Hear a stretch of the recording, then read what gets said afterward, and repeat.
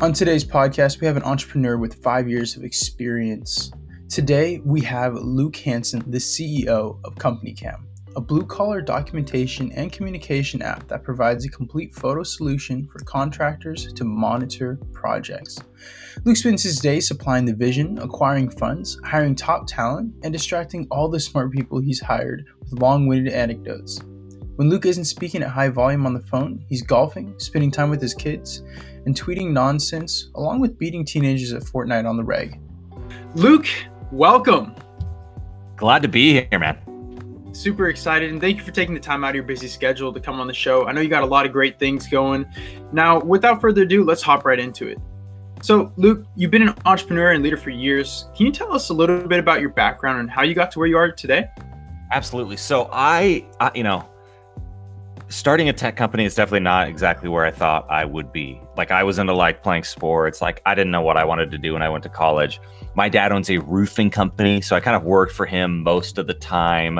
I had to give him every year, give him a commitment that I would be there for one more year, because I like to travel, and I'm just not a settled down, ducks in a row type of person. I'm kind of all over the place. And so this was, 5-6 years ago, 2014. 2013, I believe, is when my son was born, my first, because I got 3 kids. And there's something about having a kid that kind of, the sort of aimlessness of just, I have this theory that when you have a kid is when you become an adult. And so for me, that was getting kind of serious about thinking of something to do. And I saw this opportunity at our company that we had this problem where we were all trying to document our work. We're roofing houses and putting on gutters and siding and doing all this roofing type of work. And we were all trying to document that process for a bunch of reasons, like liability. You want to cover your butt. You want to have accountability that the work looks good, that you know what's going on, and it's all happening out there at all these different job sites, and you can't be at all those places. And I was like, man, we're trying to take all these photos. Guys are handing me memory cards and trying to get them in the Dropbox, but a roof repair guy is not a specialist at organizing things in the Dropbox so that I can find them when I need them. And it was just a mess. And so I started looking around for some way for us to all capture this information in the field and get it organized. And I couldn't find anything. And I thought we're carrying around these supercomputer cameras that are GPS enabled. It can't be that many steps to making this easy for us. If it was easy, we would do it. It would be valuable because I'm already looking for this solution. And I think other people have the same problem. Mm-hmm. And so that's now there's a whole lot of, other story back there, but that's basically how I ended up sitting here in this functionally empty office with sticky notes all over the wall. I love it. And I was going to say, it's funny you're saying you're not a very organized guy. You're kind of, whimsical in that sense. And there's amazing amount of organization with those Post-it notes right behind us. Yeah. So that's that is our head of engineering was having the product team listen through the top 500 albums according to maybe Rolling Stone or something. And so again, back when people worked at an office, you may remember, you're young, so you may not remember when people used to go to an office. Never heard that before. Yeah, what are those? Yeah. So he was every album that they would listen through, he would pop that on the wall, and he is extremely type A, organized, has his ducks in a row. So that's where the grid comes from. Got it. I love it. I love the fun you got going on there. So let's keep the ball moving forward. So, you started to kind of run us into CompanyCam. Could you tell us a little bit more about the current business, what you're doing, and kind of where it's at today? Absolutely. Yeah. So we actually have, I think we have 14 people starting on Monday because we just raised some funding. We're growing, especially on our product team. We're growing across the company, but that'll put us up to 60, might be 69 people. I think it's probably more 67, but I don't know exactly. But yeah, we're all about helping contractors, roofers, plumbers, pool builders, deck builders, drywallers, carpet installers. I would see how many I can go before I blank. Probably could go a couple more, but contractors in general, someone that would come to your house and fix something or build something. Yeah. They share this problem of coordinating work remotely, documentation, accountability, this kind of stuff. Mm-hmm. And so we make what amounts to a Snapchat plus Dropbox. You know, they can capture photos, they can draw, they can comment, they can mention people, and then it uses their location to automatically organize everything under the right job, which is like it's a headache. You know, like 2 people can kind of like be organized. 200 people, you've got a bigger problem. Like if you don't have a process or something that's helping you along, you're going to end up with a mess. And so it does a lot more than that. Like we think we can really become the kind of like the Slack for this contracting space. You probably sit in an office or, your basement or apartment or wherever. Now I do the same. I'm on Slack. We're talking during the day. We're solving problems. Mm-hmm. Well, contractors, their work doesn't happen at an office. It happens out in the field. And so it is important, like the best way to kind of keep up with that is to see what's happening, because they're manipulating the physical world. They're building a fence or ripping off old shingles off of a roof. And so that visual update really tells the story of where that job is at, and it tells the truth. And so we give our customers that sort of transparency into what's going on across their business, so they're not on the phone or driving around all day, which is like where they spend a ton of time and honestly waste a lot of time. So very high level, we're growing. We see this huge opportunity to help contractors like get shit done on a daily basis. I love it. GSD, fantastic. There you go.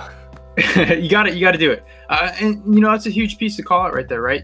Manipulating the physical world is very different than working in the cloud space. So, being able to close that gap and consolidate that information is tremendously important.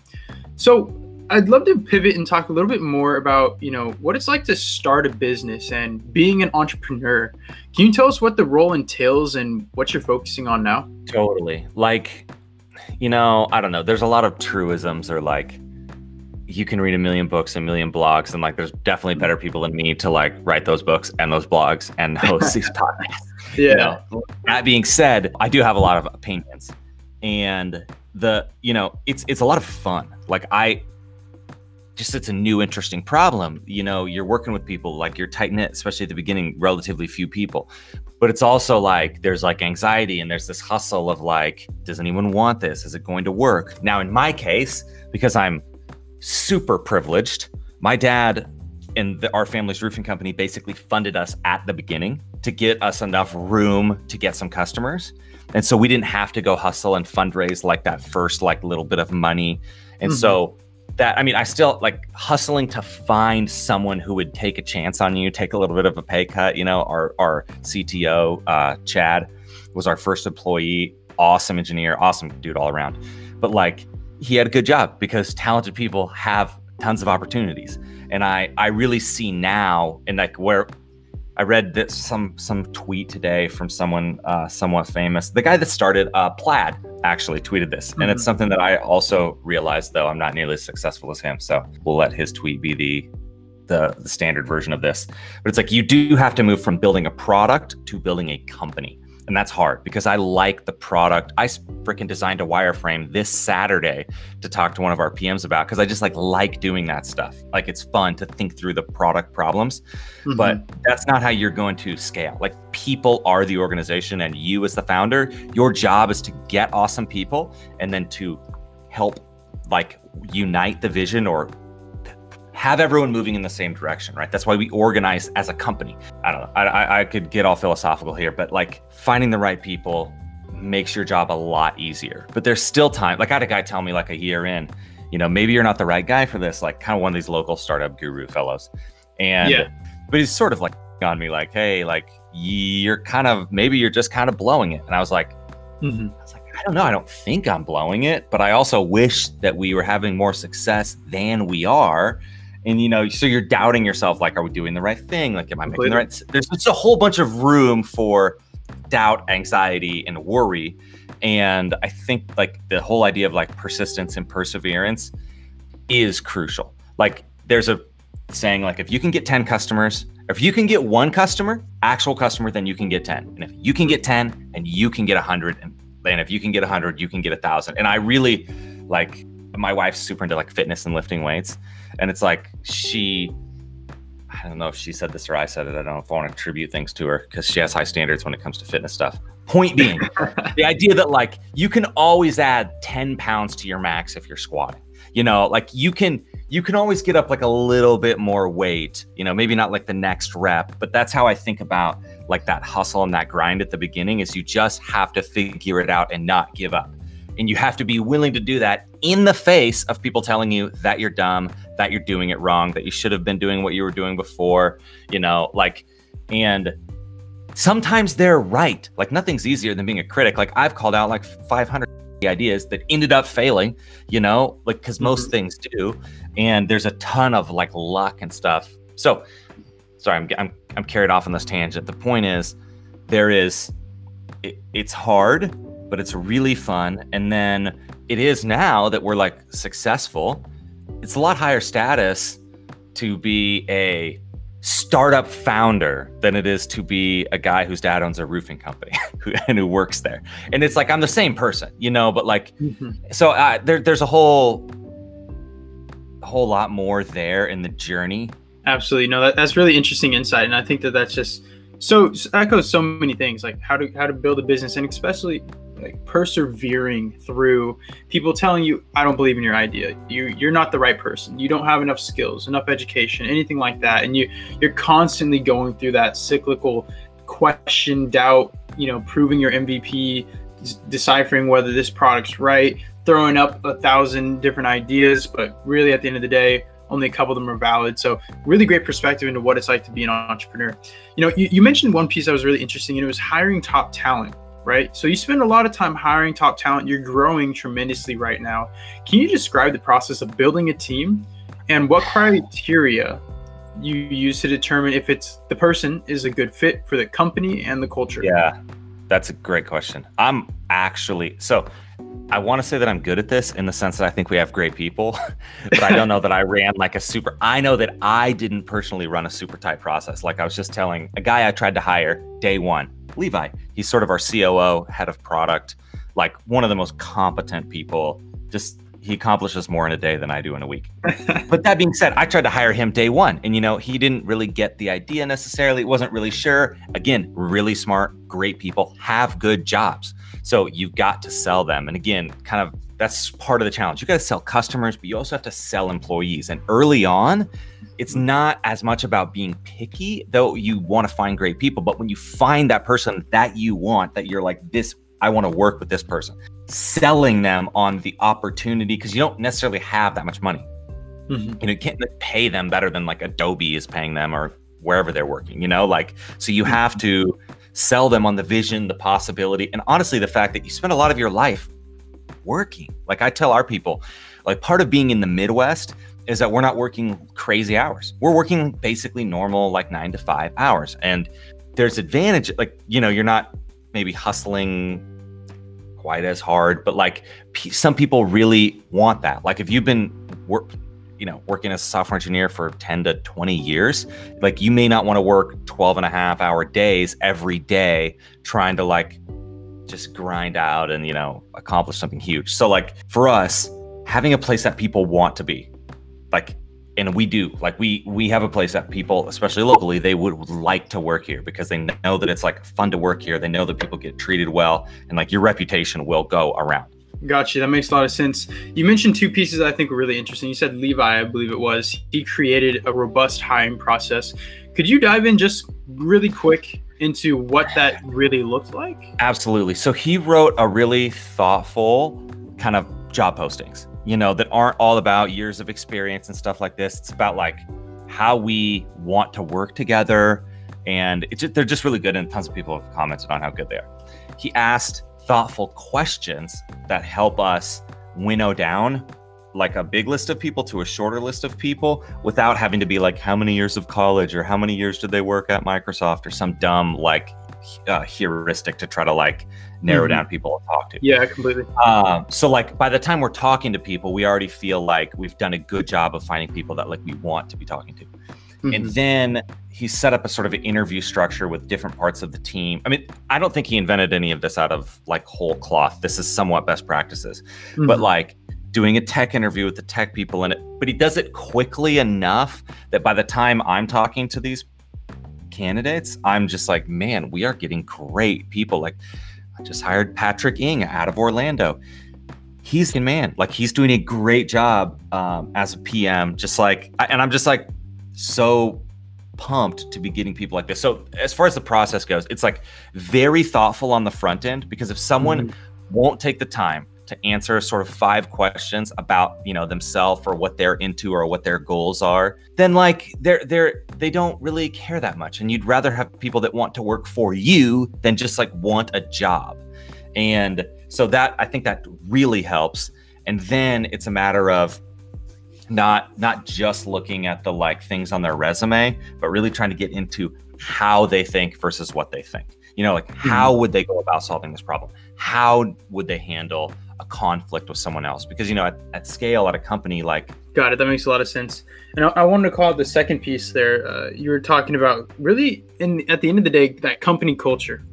You know, what is it about that company culture? You started highlighting it, right? You're saying, hey, you know, we agree on respecting one another, right? We recognize there are so many different ways to do that, but we're very thoughtful about, you know, the type of people that we're hiring, right? That kind of builds into that company culture. Any other pieces that you can highlight that truly have been transformative in building that culture where people are excited to come into work? So yeah, like I usually think like you can never let the ends justify the means. Like you can't put your estimation of what's good or right or important and have that, like, give yourself permission to then do something bad to accomplish what you think is something good. Like that's like, and this is the way I think. And so it's just like treating people like respectfully. And it's hard to, cause like I'm kind of a crazy person. Like I like to give people a hard time, but like I fundamentally like respect everyone here, and they all know that I respect them, and that like, gosh, I don't know exactly how. So the dude from Andreessen Horowitz, Ben Horowitz, yes, wrote a book called "What You Do Is Who You Are."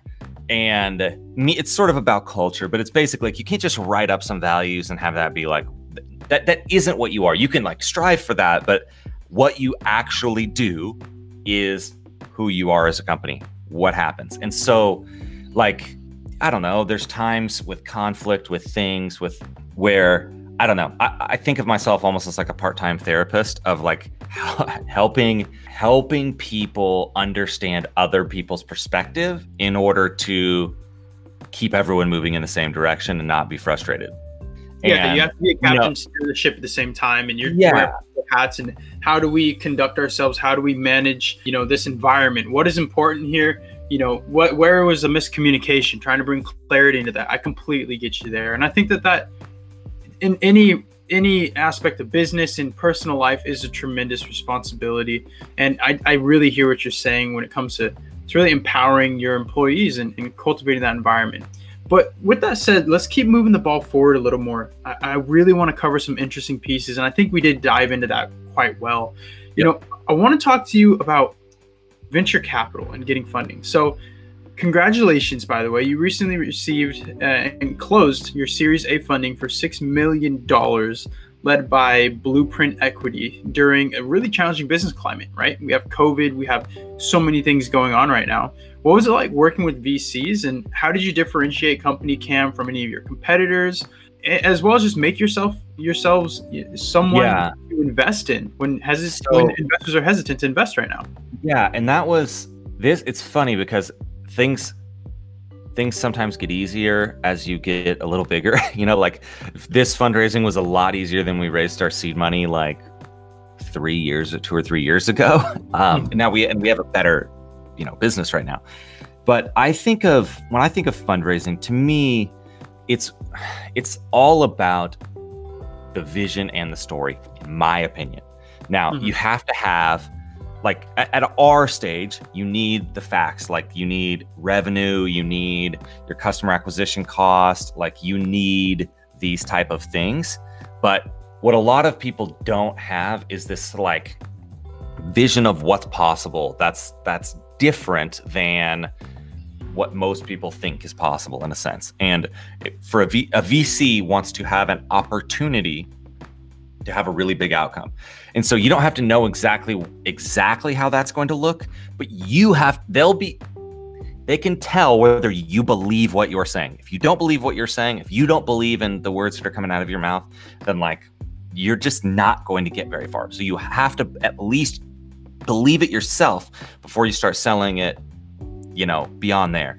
But then, so in the case of us fundraising, I talked to these guys, Bobby and Sheldon over at Blueprint. Awesome guys. Talked to them handful of times over the last like 2 years, like 2 or 3 times. They reached out, you know, they're hustling and that. And then when we had this whole plan of our monetization strategy and how we were going to change our pricing, we were going to make all this money, and we were going to raise money Q3 at this like crazy great valuation, you know, like the story we were telling ourselves. Yeah. And then COVID hit, and it's like, okay, we can't do this pricing. You can't change your pricing like in the middle of a pandemic. Like, and so we thought, you know, there's so much uncertainty now. We would be open to fundraising sooner than before. And so Blueprint kind of came in and we're like, hey, like, you know, we know you guys, we don't have to do as much back and forth. And they made us an offer. It was a really good deal. We did a tiny bit of negotiating, and so it was honestly almost too easy. That sounds such like a thing to say, but you know, actually, I was speaking with another recent founder that received funding. The same statement quite literally came out. So don't worry, you're not alone. Yeah, I feel like you know, when things are going badly for people and then things are going really well for you, you don't want to be gloating around about how, oh yeah, it's you know, look how great we are. But you know, this is a good story, almost relating back to the people question. So this time around for fundraising, we recently hired a like head of finance. And it's a kid that was like, he worked at the bank here. He's like 25 years old, off and on, seen him in kind of the startup community. And I just knew, you see some people and you're like, this person is like a hustler, and like, this is the type of person that you want to hire. This person is going to accomplish things because they're like, they've got their head in the game, and someone else said this, I really like it. Yeah, they're hungry. I mean, like a high agency person. They're really thinking for themselves and like a lot of plans. And so his name's Tolan. So we hired Tolan. And he handled so much of like the headache, because what you have to remember about VCs. So I'm going to contradict some of my earlier advice, because, you know, what's a little contradiction? I said the story matters. The story is huge. They have to believe the story. But then they are finance people. They like look at spreadsheets. They think in terms of like expected value, and overwhelmingly they're running financial equations in their head, especially at like Series A, Series B. Like once you're kind of a real business, they're looking at numbers. And so you have to be able to speak that language, and your story has to like fit. Like you need to be able to like tell a story that connects down to the charts and the graphs and the stuff. And the like sales and marketing are hugely important, but they are nothing if you don't have a good product. And if you have a good product, you will have customers. Your customers will like you. You will have opportunities. Like it all stems from you making that good product. And who does that? That is the people that you hire. So like that, stepping all the way back, like you way to bring that full circle. Great people. Impressive, Luke. I love it. Yeah. Hey, it's all connected. It's like, I'm picturing that galaxy brain meme. You know what I mean? But like, it really is like, make the product, and then, you know, you don't have to do as much selling, but when you do get to selling, it's having a story that you believe. And if you believe it, you will find someone else to believe it. Just like you're selling customers. If you can convince that one person, even if that person is you might have to talk to 50 people, 100 people, 500 people. Someone else will believe you if you believe yourself. But if you don't believe yourself, no one else will believe you. I love it. I think that point is so important. You know, even I do want to circle back to one of the things you mentioned earlier as well, is you have to believe in your business, your product, your service, while other people are going to tell you, no, that's wrong. No, there's an issue here. This is why it won't work. And you have to be able to be persistent and tenacious and endure that as well. So huge call out there, and especially great job, Luke, pulling out that full circle piece on how important the people are and how that impacts the success of business. I love that piece. Every now and then it like comes together, you know. Gotta love when it clicks. So let's kind of rapid fire a couple other questions I wanted to get in here. You know, kind of brief and brilliant style. Tell me a little bit about how your business has adapted to COVID. I mean, you know, we started working from home. I think just from being on Twitter, paying attention to like, honestly, a lot of VCs that like were early on, like seeing the concern here. we were lucky because being a software business, it's not that different to like take your computer and sit at your house versus at the office. Now, I miss the office. I'm at the office right now. But like it, we were worried, we went and raised money. Like we were just worried about what would happen. And it turned out that our customers, contractors, are still doing pretty well. And I think my little hypothesis is that everyone got sent back to their home, spent all day at their house, and they were unsatisfied with the state of it. Like they were like, I want to fix it.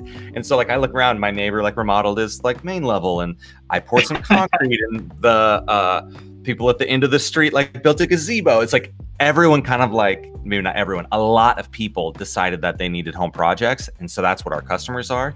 And it just like, it went much better than from a business standpoint than we expected, but it's still odd. Like, we're talking, there's this mask debate, there's all this stuff. I would rather do the face-to-face thing or like even digitally where I can see your face and we can talk. Like to me, that feels like more of a connection than if we're standing around like 4 feet apart wearing masks. And so we're sort of balancing that against like looking at the local graphs, like just trying to figure out, like we put, some people come to the office, but it's like we got 7,000 square feet and we got like 4 people here every day. And so like, we're not, we have some ground rules, but we are planning on going to a new office in the early next year. And so like, it's weird. We're not at the office, but I feel like it hasn't been a terrible change, though I think we're running on a lot of almost like goodwill that we built up, like from all knowing each other in the real world, seeing each other every day. And like, and if like, that's where I'm not, I believe in remote work. Totally. We have a bunch of remote employees, but I'm not 100% sold on that. That's like the future is purely remote. Like I think that, I think there's still value in people like being together, though it's totally viable. So like, it's been good for us, but an adjustment nonetheless. Yeah, a change. Gotcha. Perfect. Let's keep moving on. I love that too. The remote work, hybrid work, working in the office, definitely a great point there.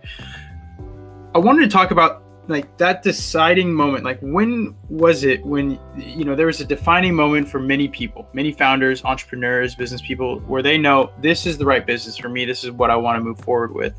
Did you have that defining moment, and when was it? How did it happen? Yeah. So, it was about 5 years ago. Like the time I remember is sitting outside of my house with my good friend, Jason Wilmot, who does growth hacking. He's a legend. You should call him if you need help building funnels and marketing and selling for e-commerce. Just shouting him out. But we were talking, and at that point, he was a technology teacher at the local public school, and I was working at my dad's roofing company, and I had this idea, and I was like, I was just telling him, I was like, it will work. Like, I just know someone has to do this. If I don't do this, someone is going to do it because it is obvious, it is blatant. It was just obvious to me that there was a business here that like people need it. We need it. I just knew that it was the case, that other people needed this thing.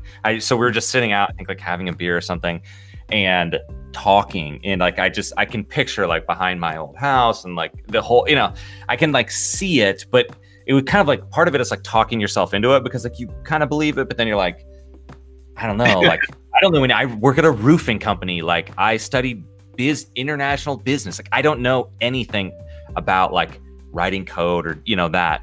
Yeah. And so you kind of have to like talk yourself into, hey, this is possible. You can do it. And then that's what you realize is like, you can do it. Fantastic. No, I hear you there. Now let's talk a little bit about, the future of the space. If you just have, a few things you want to blurt out about, where do you see the space moving forward? And, where's the innovation?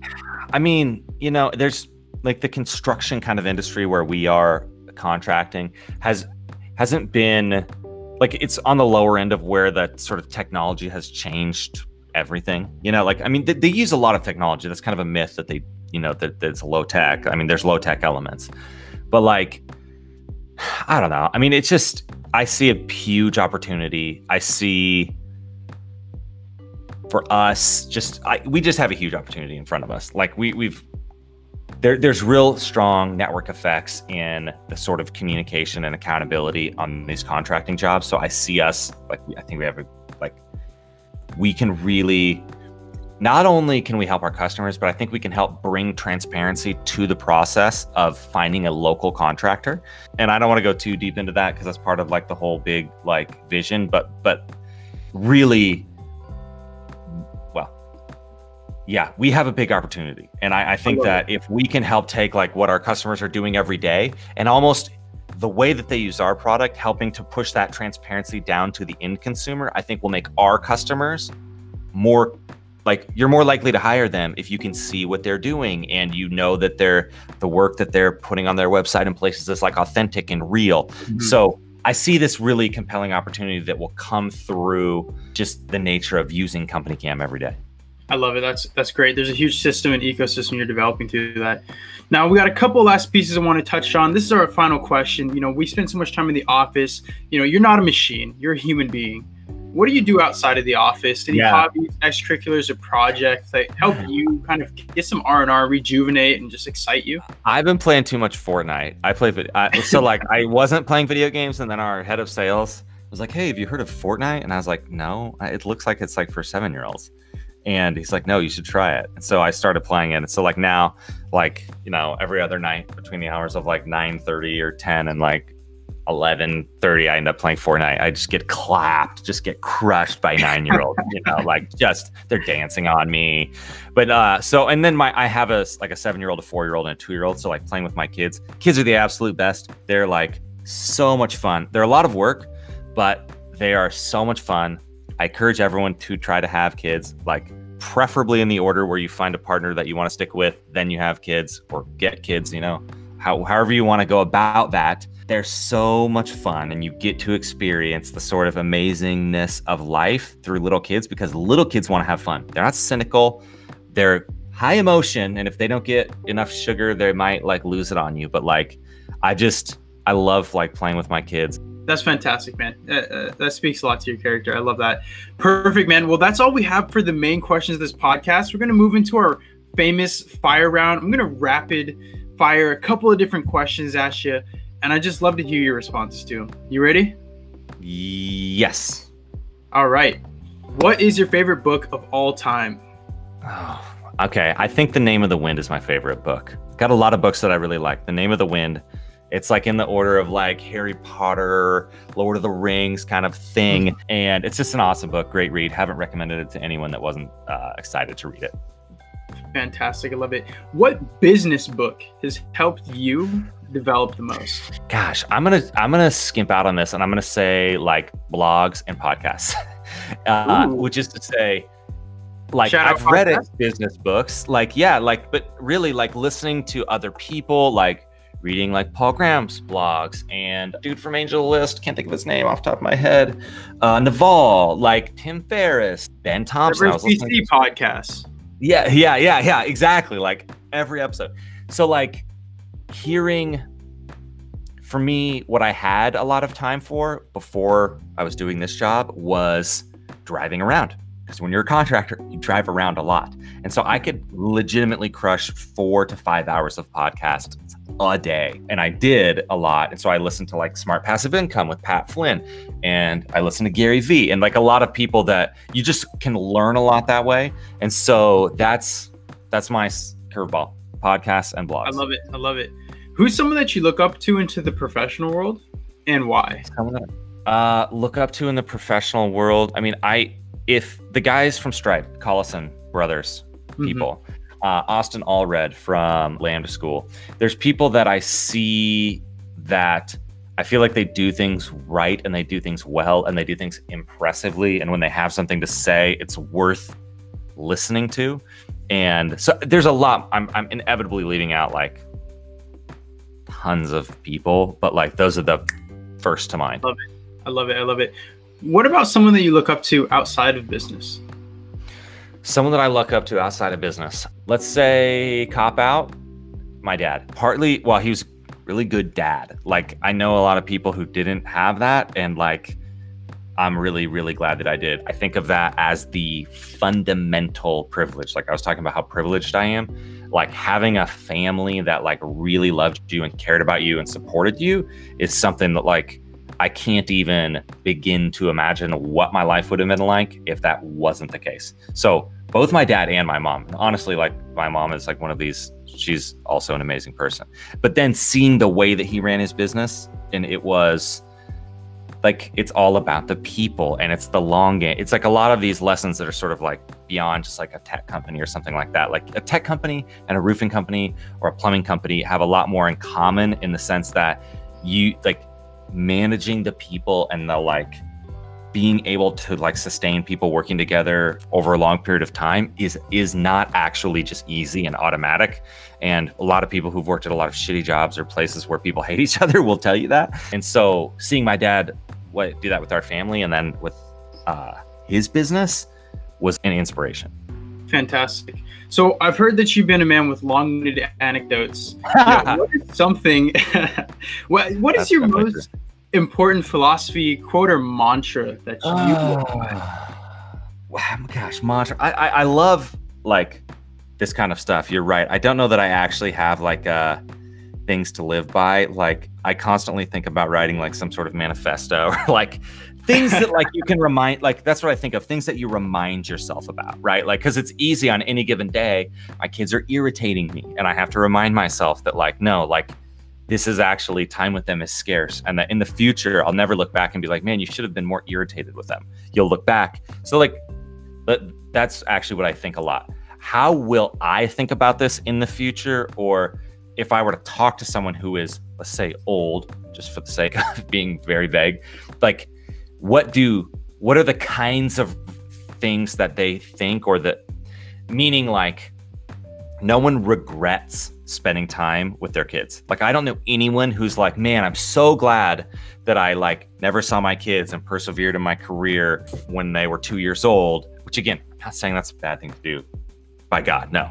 Everyone can make their own choices. But like no one regrets that I've ever met. People regret not spending enough time with their kids. They regret like being sort of selfish or self-interested. Like, so I think about that. Like I think about, okay, like in 10 years or in 30 years, will this thing that I think matters to me right now, will it matter to me even tomorrow? You know, like, and that helps me because I am a person that chases after shiny things. Like I like new phones. I just like new, interesting, cool, different. And so I have to remind myself of that. I love it. How are you going to look at whatever it is you're doing down the road, 5 years, 10 years, 20 years? Is that going to be something that's impactful or not? That's something you really care about. I love that. That's really great. With that said, final question that we have for you is, what is something that you've been obsessing over lately? Obsessing over lately? Honestly, I've been really thinking a lot about like people getting along in the workplace, like the nature of the political world today, and then amplified via social media, and the historical injustice. Like there's just like, it's a whole bunch of things that come together that are places where people can be like unkind, uncharitable, disrespectful, and cause strife between people that otherwise would be like friends and have a lot in common. And so like I think with social, like I've been thinking about how social media, like person to person, you could think the exact opposite political thing, historical, like you could have all the different opinions to me, but like we would recognize, oh, like I don't think that you want that the worst for everyone, or like you just have a different perspective on like what would be good, and how we would end up at a place that would be good for like a lot of people. And we get that like person to person, but when it becomes like person to group or person to like nameless, faceless, like mob over there, well, then it's like we bring out all the like categories of people, and I don't like these people, and that in this whole thing. And then now like we almost have these social networks at a company, like Slack becomes your social network. And again, people that like in person would like, there's no reason to not get along because we've all basically figured out how to get along with each other. So like I'm trying to figure out in the sort of new modern, like postmodern, I don't know, world, like, yeah, like it's just like, as we scale this company, how do we make it a place for truly all kinds of people, like real diversity, real like people, like how does that work in a world where, I don't know, where like this stuff's starting to like kind of swallow the whole world. Like it used to be that it was a little bit separate from work or from things. And I'm not even going to put judgments on that. Just like it was different and now it's like this. And I like really, like I said, it like matters to me that we like get along and that this place is additive. And so how do people that disagree continue to work together in a way that they both love doing it versus like having it be a problem? And like it's hard, and I don't have the answers. I'm just thinking about it, looking into it. Definitely. I mean, honestly, two pieces of perspective now. Growth mindset. How do we take things that are potentially negative and make this an opportunity? A lot of people have been talking about diversity. How do we create programs, initiatives? How do we have these conversations, right? And then the final piece that I'd cover would be, I did a talk recently, for Adobe Experience Makers Live, and talked about diversity in the workplace. And my final piece was, it's impossible to hate somebody that you know. It's very easy to not like the person on the other side of the fence, but you don't know what they're going through, what they're doing, how they're coping with life. And if we take time to step back, understand these people, have these dialogues, and realize that we are all human. We all bleed the same way. We all put our shoes and shirts on the same way, and we all have things that we love, and we're all trying to be successful in this world together. I think that understanding alone will have a profound impact on building the culture and trying to get past that. But amazing ideas. Luke, I want to say thank you so much for coming on the podcast today. I want to open up the floor. Is there anything that you want to tell our listeners today? No, I be good to each other, be kind to each other. I think a lot of what you said, like we're more alike than we are different, and being like giving people the benefit of the doubt, even when it's hard, even when you don't think they deserve it, because it is hard. That's why it's worth doing. But like, even so, like imagine you're driving, someone speeds past you, like in a way that's like slightly dangerous. That's irritating. But I try to tell myself, hey, it's possible that they have an emergency that I don't know about. Like there's just like the idea that you don't know the sum of the whole story of someone else's, like where they're at. And yes, being kind to each other. Like I've gotten myself in trouble saying something like almost like making fun of someone in a way that I never thought they would be self-conscious about. Like they're really fit and I would like make a joke like they weren't or something. Like it's not a good thing to do. But like you don't realize where people are like self-conscious or worried, and like so. Yeah. Like exactly, like being kind to each other. This is my wife's grandpa used to say this. He would just say it to us before we like left their house. He would just say, be kind to each other. And it like stuck with me that it's just, you can go a long way being kind. I love that. Luke, for people who want to connect and learn more, where can they find you? Company Cam, at Company Cam, companycam.com. Check it out. I am at ProFeLuke on Twitter, ProFeLuke. Otherwise, yeah, check us out. If you know any contractors, introduce us. We would appreciate it. We'll maybe send you some swag. Ooh, swag on the way, guys. Absolutely love it. Luke, thank you so much for taking the time to hop onto the podcast today. You're a truly innovative entrepreneur, a really passionate, positive person. And I truly believe that not only do you believe in your mission, but I think that so many other people will be positively impacted by your products today. And I can't wait to see what comes in the future. And hopefully we can have you back on. Would love to. Thank you, Alec. I'm glad to be here, man. I think you're doing a wonderful thing with this podcast. You're doing a great job, man. Really appreciate it. Okay, listeners, that's all for today's podcast. Thank you so much for listening. If you got one piece of advice, an idea, or learned something, how do I do this? How do I think about that? I count this as a success. Please take 20 seconds to review this podcast, leave a comment, and share it with people who can benefit from this the most. I'm your host, Alec Taylor, and hope to have you back on our next Diverse VC podcast, where social is the new capital.